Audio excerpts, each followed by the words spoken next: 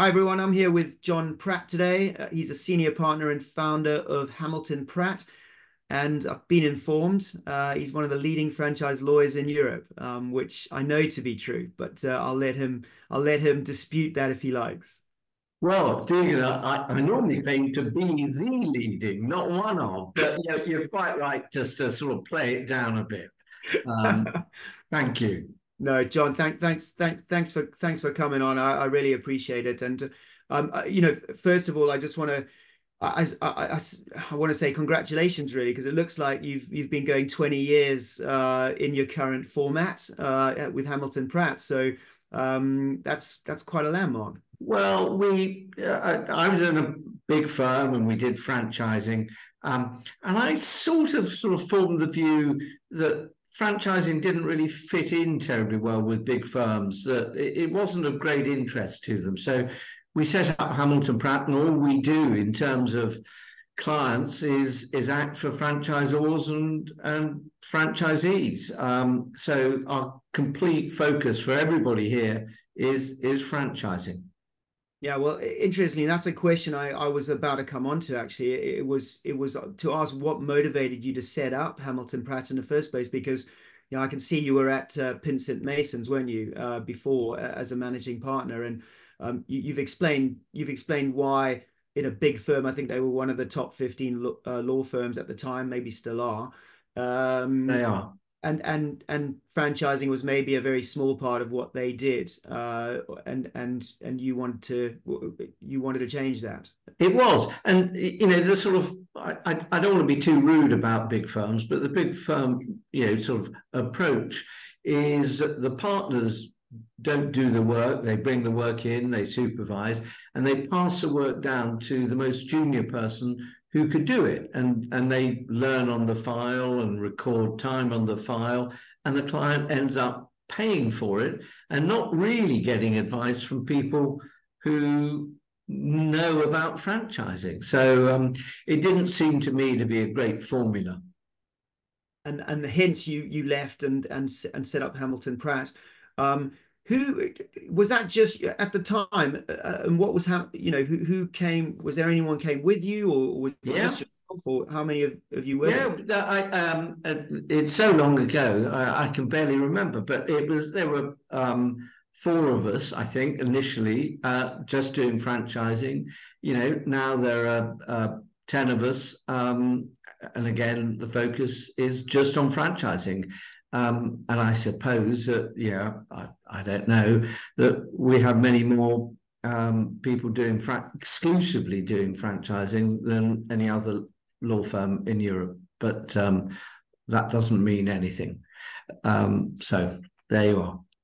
And John, you were the Pratt in that, and I don't mean that disrespectfully, but who is or who was Hamilton? Well, well, dude, when your surname is Pratt, I could call it sort of Pratt and Co, but I just thought, I don't know about that. So my middle name is Hamilton, and if you're really unlucky, I can show you a picture of me wearing a Hamilton clan kilt. So it's Hamilton. That's where the Hamilton comes in. Brilliant. All right, I love that. So I wanted to ask. I didn't expect that answer actually, but now I know. So uh, so tell me, John, what does Hamilton Pratt offer your clients? Like, what's the range of services? What do you try and be able to offer within franchising? Okay.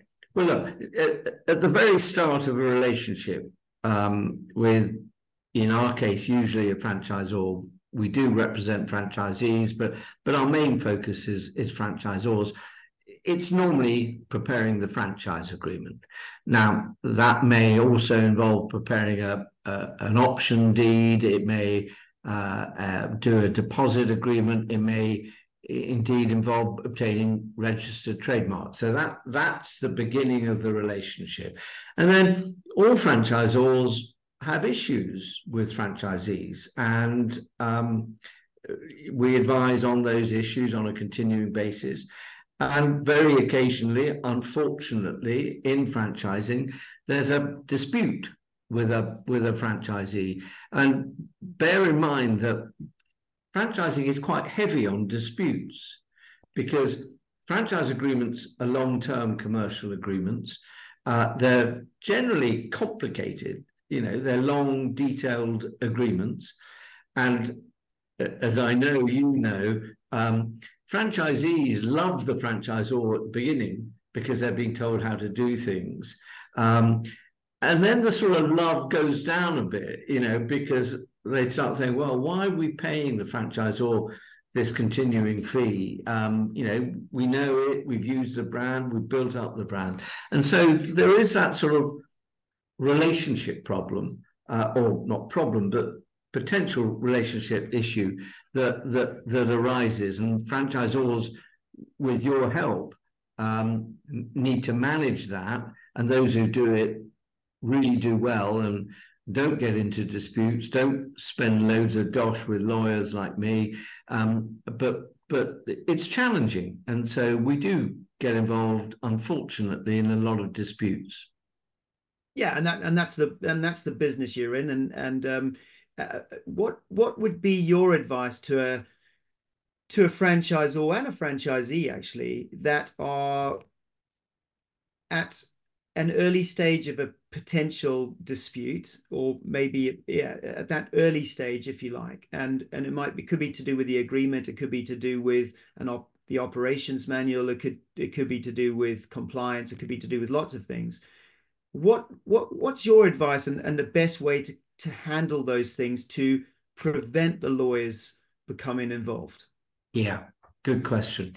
Well, the first thing to say is that very often, as you've alluded to, as a dispute about a particular clause in the franchise agreement or the manual, that's normally just a surface bit. Normally beneath that, there is a relationship problem. And research undertaken in Australia, not in this country, showed that franchisees if they feel that they're not shown the respect that they think they deserve and treated well by the franchisor, then they look for disputes and they look for an issue to have an argument with. So your starting point is, treat franchisees properly, treat them with respect, listen to their views. You may not agree with them, but actually don't sort of disregard them and that sort of thing, because that will then lead to a potential dispute. Number one. Number two, engage with them, and say, look, Bill, let's have a talk about this. Let's meet. Let's discuss what the issue is, and so on. Number three, don't do stupid things. I was involved in a franchisor that had been going for a long time. Many of the franchisees had been franchisees for 10, 15, 20 years. And yet the team that the franchisor sent out to regularly meet franchisees, to deal with their queries and so on, were newly recruited, who had no idea, no real in-depth knowledge of the franchise. And so that really cheesed off franchisees who said, hold on, I know much more than these head office guys that are coming here and supposed to be guiding me. And then and then make sure that in your franchise agreement, there are ways to resolve disputes which don't involve lawyers.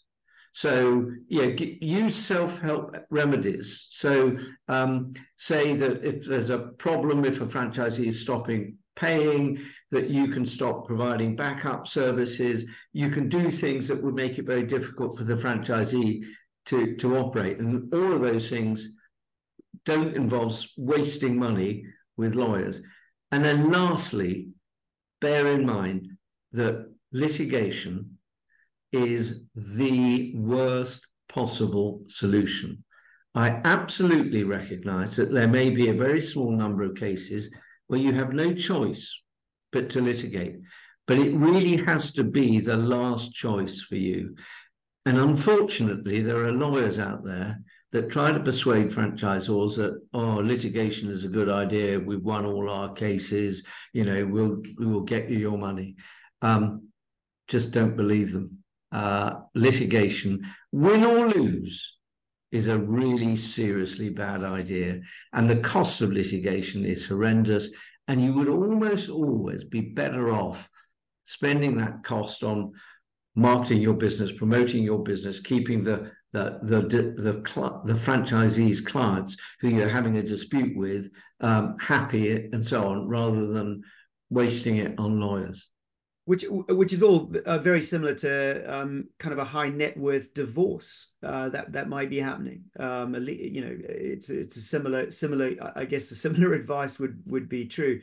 Well, Dugan, I don't have any experience of high net worth divorces, but the speed at which you mention that suggests that maybe you do. Anyway, we won't go there. We won't go there. We won't go there. No, not me directly, but no, yes, I have some experience through connections about that. But yes, to avoid these disputes, it's fair to say that having a good franchise agreement to start with, that is signed between franchisor and franchisee, is absolutely critical. And it's also fair to say that spending money on ensuring that is set up in the first place by a franchisor, franchisor spending that money with lawyers to do that, and the right kind of lawyers, is a very, very wise starting point. So I just wanted to talk a bit about that and get your views on what makes a good franchise agreement. And I'm talking at a kind of a national single unit level, nothing complicated at this point. But what should that include? And how should that legal agreement be linked to an operations manual? Whatever an operations manual is these days, could be digital, could be video, could be your old school 800-page operations manual. But yeah, thoughts on that? Okay, another really good question. Now, bear in mind that the cost of preparing a franchise agreement by somebody who knows what they're doing is tiny in comparison to the cost of litigation. And the purpose of your franchise agreement really is to discourage disputes and discourage litigation. And the better drafted it is, the more likely that, I'm looking at this from a franchisor's perspective, the more likely it is that the franchisee or his lawyer will look at the agreement and say, no, we don't have a claim because of this clause in the franchise agreement. So nobody likes spending money with lawyers, but you're better off spending a small amount of money getting the franchise agreement right, rather than spending it on a dispute. That's point number one. Point number two, there are relatively few lawyers out there who do a lot of franchising. You need to go on the BFA's list of affiliated lawyers, and they list those that do.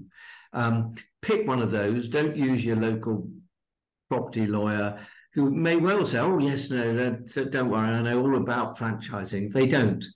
And I sort of put it similarly to, having brain surgery.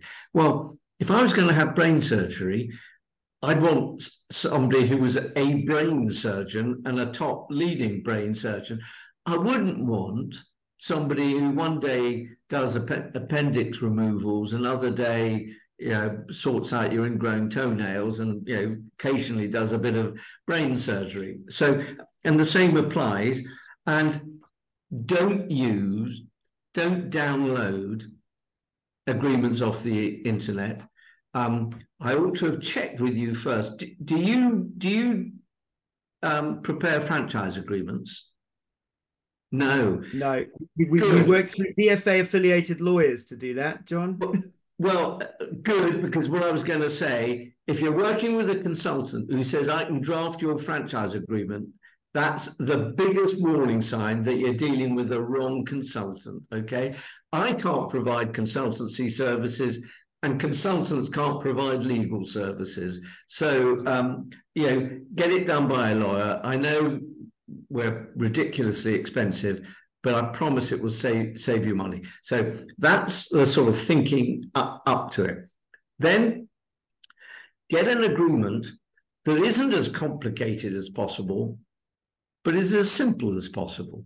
There's a case that Dugan knows all about, called the Drain Doctor, which changed things in franchising. And the buffoon lawyer who prepared it, and this was a franchise agreement involving sort of sorting out problems with your sewage and your drains, not complicated. He produced a 120-page agreement full of schedules. You needed a PhD from Oxford to understand the agreement, and the judge hated it.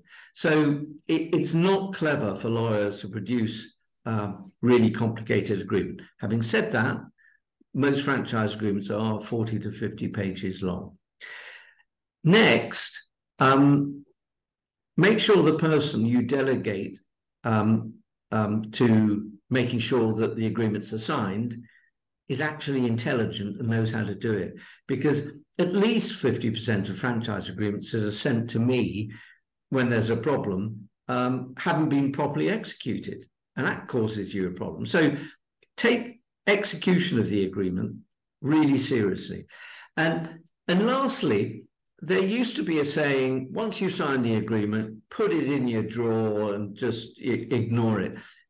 And that was trying to get across the sense that, look, franchising is about a relationship. It isn't about a legal agreement. And that bit I get.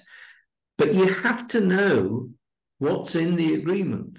You have to have quite a senior person who knows what's in the agreement. For instance, in my agreements, I say, look, the ownership of the customer list belongs to the franchisor, and the franchisee will provide the customer list to the franchisor either electronically, remotely, in real time, or whenever the franchisor asks for it. So we get to a dispute, and the franchisor says it's going to be really important for us to, keep these customers if the franchisee goes independent. And I said, well, you've got the list of all of the customers. I said, no. And I said, hold on, clause 8.3 says you're entitled to that list. And that's a really simple step you take that prevents having to go to court to get the list and so on. So whilst don't get the agreement out every time there's a discussion with the franchisee, know what's in there. And train your colleagues to make sure that they know what's in there. Okay, so John, no, that's brilliant. I love everything you've said there, and I totally get it. How your franchise agreements that you guys put together for franchisors that are signed by franchisees after that, how do they change from a van-based franchise model to a care sector-based franchise model to a premise-based F&B based type of franchise model? There's going to be common clauses, I imagine, that make up a certain percentage of every agreement. And then there's a lot of bespoking that needs to be done depending on not just the sector, but also the makeup of the model of that business. And this goes back to what you're saying. This is why you just simply cannot trust ever a downloadable template from the internet or a consultant producing some legal agreement and putting in your hand and saying, £500, there you go. It's all done and dusted. So what's the process? What's the best way to explain how a franchise agreement is built based on a particular, franchise business model? Well, Dugan, everything you've just said is spot on. So when we are instructed to prepare a franchise agreement, we have a franchise agreement checklist where we try to get all of the information that we need that has an influence on the variable elements to the agreement.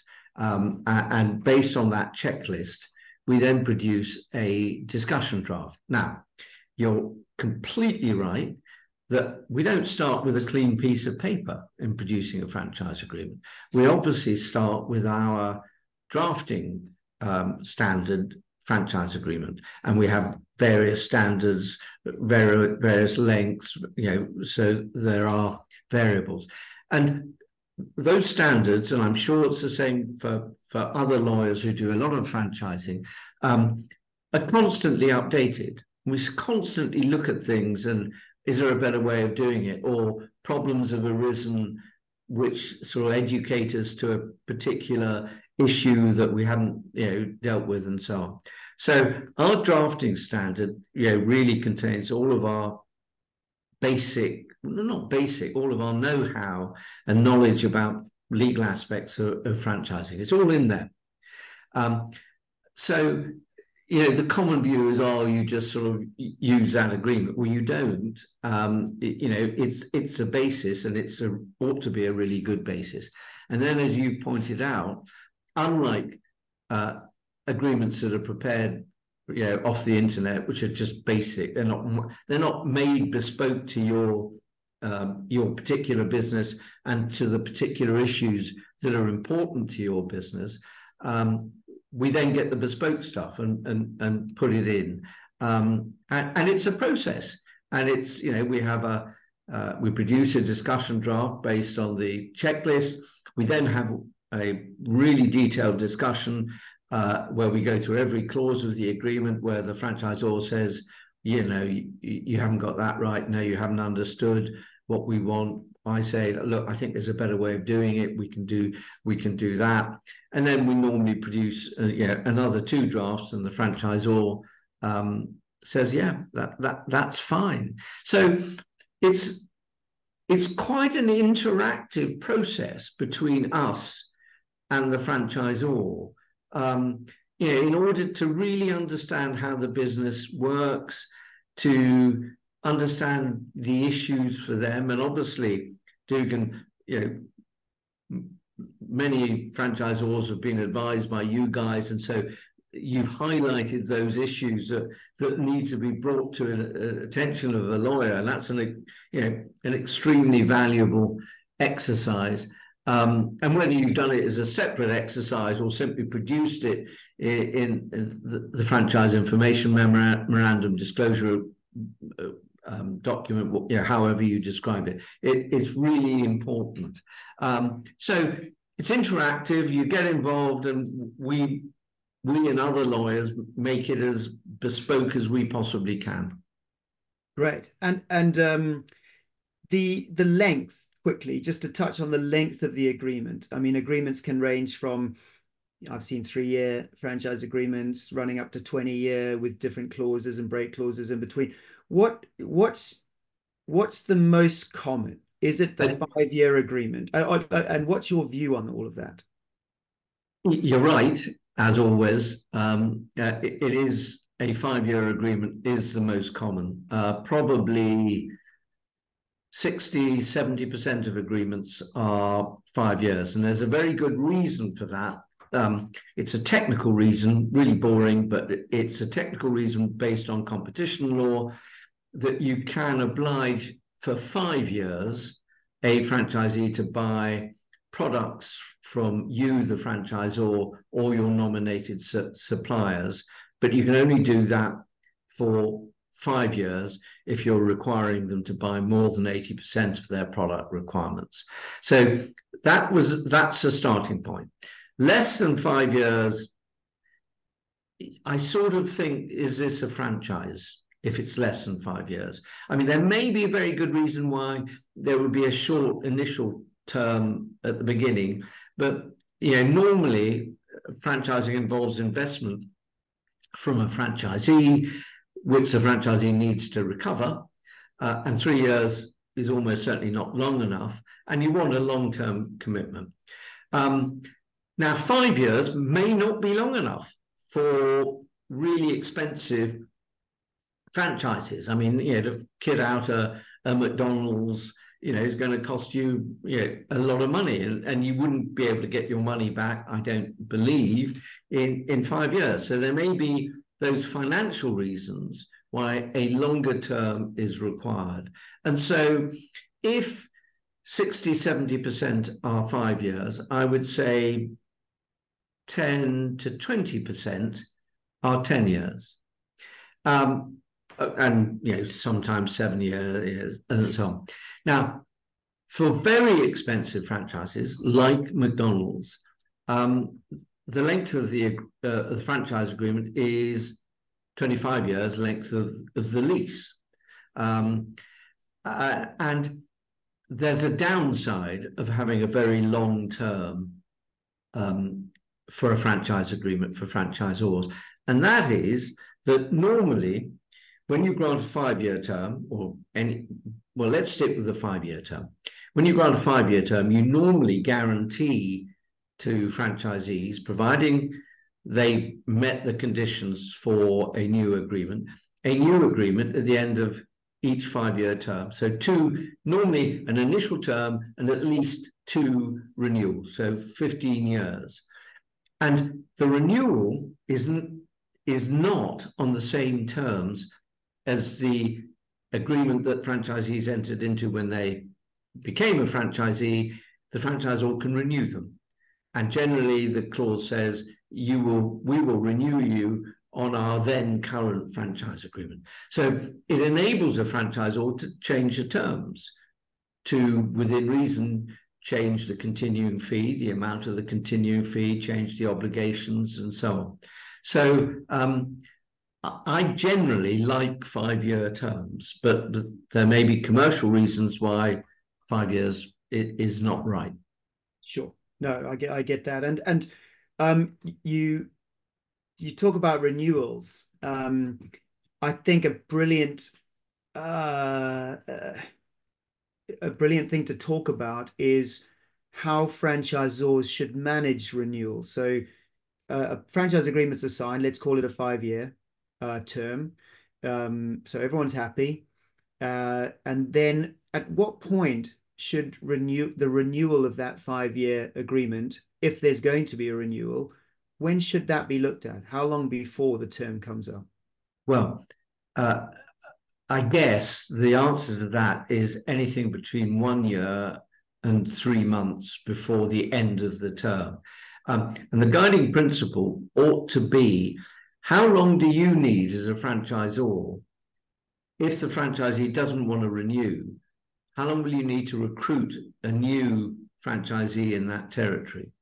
So you don't want too short a period before the franchise ends, the 5-year term ends. Neither do you want too long a period, because if you've agreed a renewal and they start behaving badly, it's difficult. I mean, normally there's a provision in the franchise agreement that would enable you to withdraw the renewal if they're in breach of the agreement after you've agreed it, and so on. But you don't want to get into that territory. So 1 year to 3 years, how long does it take to renew, to find a new franchisee, would be my guide. Okay, no, that's good. That's a really good tip. Costs of agreement. Again, typical 5-year UK franchise agreement, could be van-based or whatever, but nothing atypical. What kind of range of costs are we talking about? Well, I can speak for myself and could be completely upfront.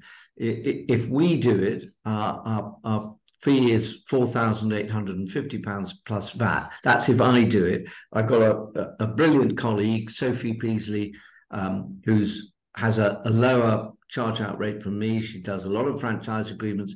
Her charges are less, and it's 3,750. Now, I guess the range in terms of lawyers would be somewhere between 3,000 and, I mean, I've seen 20,000 from some of the big London firms, mostly sort of 3.5 to 7.5, mostly, but that it's that sort of range, which I know for a franchisor starting off, is a lot of money. But honestly, it is worth it. Of course, I would say that, wouldn't I? But it is worth it. It is. It is. John, there's an argument, and I will make it here, that before that kind of money is spent on the franchise agreement, that you should test the market first to make sure that you can actually attract the franchisee who's going to sign said agreement. Now, that's kind of the argument. I kind of fall on that side of the argument, because what's the point having a franchise agreement if you can't find someone to sign it? So my advice has always been, and I may be wrong, so I'm happy to be corrected, but my advice has always been, I'd rather them put more money they've got now into getting themselves set up in the right way, some money on marketing, handle those inquiries, and bring some people through, because those first franchisees are going to be pilots anyway. So they can understand that the franchise agreement is kind of being drawn up, whilst they are doing their due diligence, whilst they are building that relationship. What would you say to that? I mean, slightly worryingly or annoyingly for people who are watching, listening to this, I agree with everything you've said. Before you franchise, you've got to pilot test it. You've got to make sure that there are, as you said, prospective franchisees out there, that actually your business, and don't forget, you can only franchise a successful business. You can't franchise a business that's failing, losing money, and you think, oh, well, if I franchise it, everything will be okay. You need to make sure that it can be replicated. When somebody else is doing it in another area, you need to prepare your operations manual with the help of the franchise center. You need to do all of those things before you spend serious money in doing a franchise agreement, exhibiting at the NEC, and all of those things. And so, you need a short and simple pilot franchise agreement. You need to work on your manual. You need to make sure it can be replicated, and you need to make sure that there's interest out there from people who would want to operate your franchise business. Complete 100% agreement. Right. Well, and let me talk to you about a pilot franchise agreement. How different will that, or can that be, to the main franchise agreement? Well, there are two approaches, and there are pros and cons of both. We have a really short 2 to 3 page pilot franchise agreement, which basically says you will do what we tell you to do. You won't divulge any confidential information. At the end of the pilot term, which is usually 12 months, we will give you the option, if it works out, to enter into a franchise agreement or not. And that will be a proper 5-year franchise agreement. And if you don't, you can't be involved in, there'll be a post-termination non-compete covenant. You can't be involved in a competing business. You can make it as simple as that for, a few £100, the cost of that, providing there are no serious tweaks. You would set out the payments that the pilot franchisee has to make.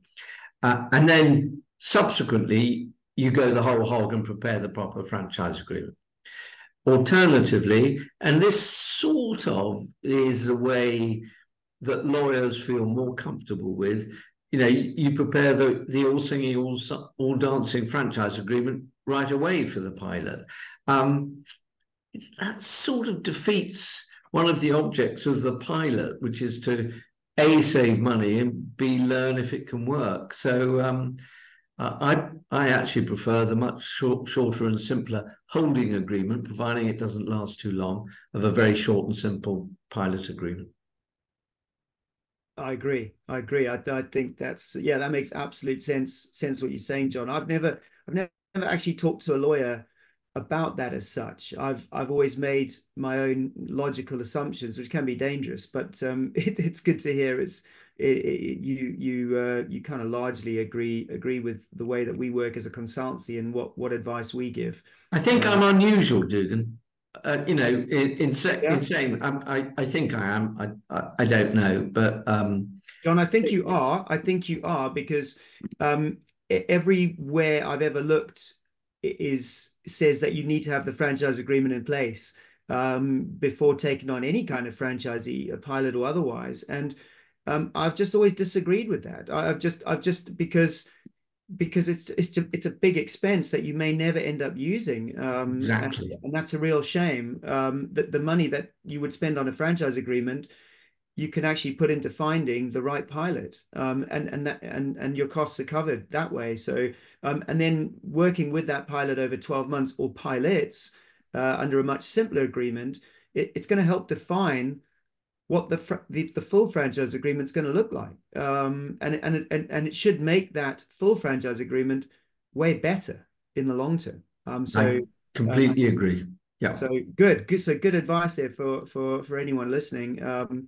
Save some money on the franchise agreement in the right way, not by downloading templates and things, but by doing one thing then the other. Um, Execution of agreements, John. And what we mean by that is having or getting a franchisee to sign a franchise agreement once there's an agreement in place. What's your advice to doing that? Because lots of franchisors pay good money for a good franchise agreement, and then they execute badly, or they do not follow the right procedure to get that signed. There's a lot of talk about, can you use Adobe Sign or DocuSign, which are well-recognized electronic signing software? We use it as well. Can you use that in conjunction with a franchise agreement? Does that software become the right kind of witness? And then the execution itself, should it be done by the lawyer themselves? So, should every time a franchise agreement is due to be signed, should the lawyer be paid a few £100s to insert the relevant details, make sure it's correct? So just your thoughts on all of that. There's quite a lot in that, but I think it's really important. Okay. Yeah, I mean, we provide a service to franchisors, to do the execution, so that we make sure it's executed properly, that all of the information that should be in there is in there, that payment arrives into a bank account, and so on. And it's, as you said, it's a few £100. It's potentially, I suppose, attractive to those franchisors at the beginning who don't want to make mistakes, don't know how to do it. Maybe then they can say, well, look, we know how to do it, so we don't need it. But if you're going to do it yourself, you have to get your lawyer who prepared the agreement to explain where you need to sign, where you need to put things, to make sure it's done properly. Because something I said earlier, that at least 50% of franchise agreements that we see when there's a problem have not been executed properly. And, you're just causing added expense for yourself, and potential problems in terms of enforceability. And then lastly, doing it digitally. Yeah, more and more of our franchisor clients say we want to do it digitally, and as you mentioned, we generally use DocuSign. That it works doing it digitally. There are issues of witnesses. There are issues around if it's a deed, and so on. But these are issues that we think shouldn't prevent you from doing it digitally if that is more convenient for you. So you're an advocate of it, where it's reasonable to do that. How would you go about that? So if you were asked to execute an agreement, and the process was to do it digitally, whether you were using your software or the franchisor's software or however it was set up, how do you do that, to make sure that, and I don't, you don't need to give secrets away, but I just, what I'm trying to get across to people is, when people sign it, do they need a witness if it is done through electronic software, because of this whole question? And I think it's a big one of, well, the electronic software positions itself as the witness, and with all, so you don't need someone else watching you sign and then counter signing or whatever. So I just wanted to understand what advice you can give because people are always looking at this electronic thing, and everyone's so scared of doing it that I don't know if I've ever seen a franchisor actually do it. But I keep pushing, saying, why aren't we doing that more? But there could be great reasons, but Dugan, I would say at least 50% of our franchisor clients do it electronically. right, okay. Um, and you're asking me for details about it, and you're asking completely the wrong guy, because I'm so grand and important. I don't get involved in that. I delegate it to more junior colleagues who are much more tech savvy than I am, and under supervision from a colleague that they do it all. So I'm sorry, I'm really sorry, but I'm the wrong guy to ask. John, that's fine. The takeaway here is if you want your franchise agreement signed electronically, go and talk to Hamilton Pratt. Well, that's kind of you to say that. I don't think we've got a monopoly on it, but yes, if that's the way it suits you, do it digitally. Yeah. Yeah. No, that's good. I might pick up with you separately in the future on that point, John. Okay. Yeah, no, that's interesting for me. Um, so one other thing that I get asked a lot is if there's a good franchise agreement in place. So as a consultancy, we work with a lot of good franchisors who we know have a good franchise agreement in place, put together by good franchise solicitors and so on. So where we know that the agreement's really, really good, how should we advise potential franchisees to have that agreement looked at, or how they should look at it themselves? Or because the argument against doing it, John, is that the cost for doing it will range from 400 to 700 pounds. And what they're going to get is a kind of a summary of the franchise agreement, which could be 45, 50 pages. So they might get a 1 or 2 page summary.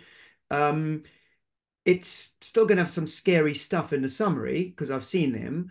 And the bottom line is, well, if you disagree with anything in here, it's not changing. So I always think, what's the point sometimes in us as a consultancy company always advising a franchisee to spend that money to have a really good agreement that we know is good looked at when actually that £600 could actually go into them starting their new franchise business. So again, not taking money out of your hands in the answer and so on, but I just wanted to hear what you have to say about that. Okay, Dugan, let me ask you a question. When you bought your house or flat, did you get a survey done? A survey won't change it. It won't change the rotting windows. It won't change it. But it will guide you as to whether this is a house that you should be paying whatever it is for, or indeed buying it all. So it's there to inform you. And a really good franchise report should highlight those provisions in the agreement which are unusual, unworkable, or unfair. Like a survey report. And that's why it's really important that the report is not done by a junior lawyer who doesn't know about franchising. It's got to be done by somebody who knows about it. I hate doing them, but I actually do those reports because I know what should be in an agreement, probably more than and what shouldn't than anyone else. We make a huge, great loss on it, but we think it's important that it's done. So I completely get why a prospective franchisee say, well, it's a lot of money to be told what's in the agreement. But I have had some prospective franchisees have had a report from me which is very critical as to, you know, how bad the agreement was, how there was some real unfair bits in it, like, you know, the franchisor could charge whatever he puts in the manual. Well, hold on, the manual can be changed at any time. So, okay, if you're not risk averse and prepared to, you know, go ahead, maybe you don't get a report. And I suppose, if I was honest, if I was taking a McDonald's franchise, for instance, would I get a report? Probably not. But in the great majority of other cases, whilst there wouldn't be a smile on my face at handing over 500, 600 quid to a lawyer, I would do it. John, is there a halfway house with this? So if you prepared a good franchise agreement for, let's say, one of our franchisor clients, and it was a good agreement, they paid good money for it. Could you, off the back of that, for more payment, create a summary agreement of that agreement that you've put together? And could that summary agreement be used by the franchisor in future to help summarize the agreement to a potential franchisee? Not saying don't spend any money with another solicitor to have your, to have your agreement looked at, but just to say that this is a summary of the agreement in a laid out in a bit more layman terms. It's your choice whether you want to go and have that looked at by a different solicitor. Is that a way forward, to help? Well, I'm not sure that it helps, but yeah, I mean, we're often asked by franchisors to prepare a summary that they would make available to franchisees. But from a franchisor's perspective, you, with reservations, have an interest in making sure that the franchisee gets legal advice. Because what happens when there's a dispute and it goes to court, the franchisees will often say, well, I never read that clause. Anyway, I didn't understand it. And that helps them in getting the judge on side or getting the judge to argue the franchisor should have brought this clause to your attention. So from a franchisor's perspective, whilst it's a pain because they have to deal with lawyers who might raise issues and so on, it's normally in the best interest of the franchisor that happens. And so more and more franchisors are requesting their franchisees to acknowledge and confirm that they have been advised by the franchisor to obtain legal advice and have obtained it, or they have decided not to obtain legal advice because they understand the agreement. So it's in the franchisor's interests that a prospective franchisee gets legal advice. Some make it a sort of requirement. And a summary provided by the franchisor doesn't really explain to the franchisee what provisions are unusual, unworkable, or unfair. It doesn't really get across whether it's a well-prepared agreement and so on. So it doesn't really give the information that you as a franchisee would get it from a report. No, John, that makes sense. I mean, that's without a doubt what we've always done. We've always advised people take legal advice. We might put some caveats around that to give people options rather than it being absolutely mandatory that they do.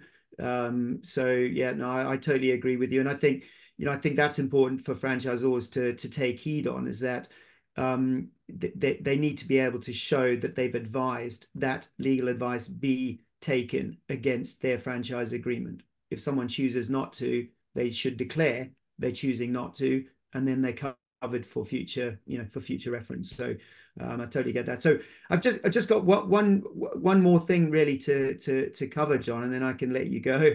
And this is looking at the more international side of franchising, and this is when when brands are expanding internationally, they're seeking franchise partners or business partners under the form of what's quite common, a master license agreement or master franchise agreement.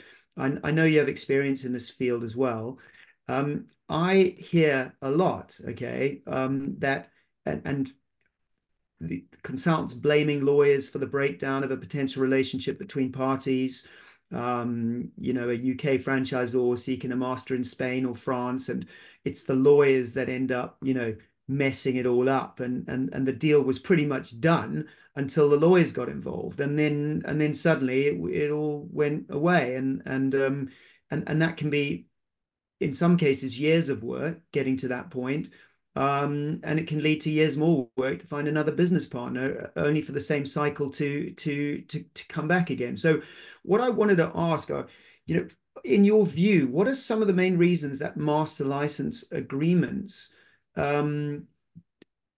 cause a problem when it actually comes to getting to that final handshake and setting up that business partnership, which is really, really important. It's just, I've, in my experience over many, many years, there's just such a small percentage of brands are actually able to find a master license or a master franchisee. And it's not, I don't blame the lawyers at all, but it's what I hear. But there's lots of reasons for that. But what advice can you give just about that whole process in general and maybe the legal aspect as well? Okay. And look, the Franchising Centre has a very, very high reputation in international franchising. I've worked with one of your delightful colleagues in many international deals. I hope she wasn't talking about me, about No. the lawyers messing things up. Look, what I recommend is early on there is a relatively short and simple heads of terms, because very often commercial people think that they've agreed everything but haven't. And let me give you the principle, or just one example. Very often in international deals, as in domestic deals, you would want the individual who is behind the master licensor or licensee rather, or master franchisee or developer, to provide a personal guarantee or bank guarantee. Now, the commercial people tend not to discuss that, because it's a slightly difficult thing to discuss. And so when you do heads of agreements, that gives you the opportunity to put, we will require a personal guarantee in. And that brings out those provisions which haven't been discussed by the commercial people, either because they fear it makes people uncomfortable or they hadn't thought about it and so on. And for instance, without a personal guarantee, you're trusting the guy to pay you. Well, let me tell you, in a hell of a lot of international deals I've done, the guy ends up not paying you. There are those issues. So reduce the risk of the lawyers mucking it up for you by producing a short and simple heads of terms at the beginning with all of the principal provisions. Don't make it too complicated, because then you'll spend 6 months negotiating the heads of terms, at great cost. Make it simple, but put all of the important stuff, and then you'll know if you've got a deal or not. Good advice, John. And no, it's got nothing. None of these deals that are falling through have anything to do with you or Hamilton Pratt. and I didn't get this information from Farah either. It's not our consultants, I have to say. So no, you're all good. You're all in the clear there, John. Yeah. Lastly, I just wanted to talk to you about Hold on. Your last question was the last one. Oh, that was the last question. This isn't a question. Well, Okay. there's kind of a question. I know you've written a book, so I wanted to just talk to you about the book, which is I think called Franchising Law and Practice. When did you write that book? Do you get it updated? Is there value in that book? And if so, where can people find it still? Well, look, it's I wrote it first time probably 20, 30 years ago. It's updated twice every year. Right. It's a legal textbook. So it's not a great read. If you have problems going to sleep, you could get it and you'll have no problem going to sleep. So it's principally aimed at lawyers, not non-lawyers. It's bloody boring. Yeah. But it's something that we should have as a consultancy on our bookshelf, probably to refer to occasionally, right? Well, that would be a delight from my perspective. Well, I'll ask you for a signed copy, John, next time I see you. And Well, yeah, the rare ones are the unsigned ones, but yeah, you can get me to sign it. well, on that note, John, on that note, I'll just like to say, thanks so much for spending the time. I hope the clock hasn't been on, and I hope I'm not going to get an invoice through the post, because you've given me a good hour here. So Well, and it's been a delight, and thank you very much for asking me. And I am a huge fan of the Franchise Centre, so thank you, big thank you. no problem. All right, John, take care, and we'll see you soon, no doubt. I hope so.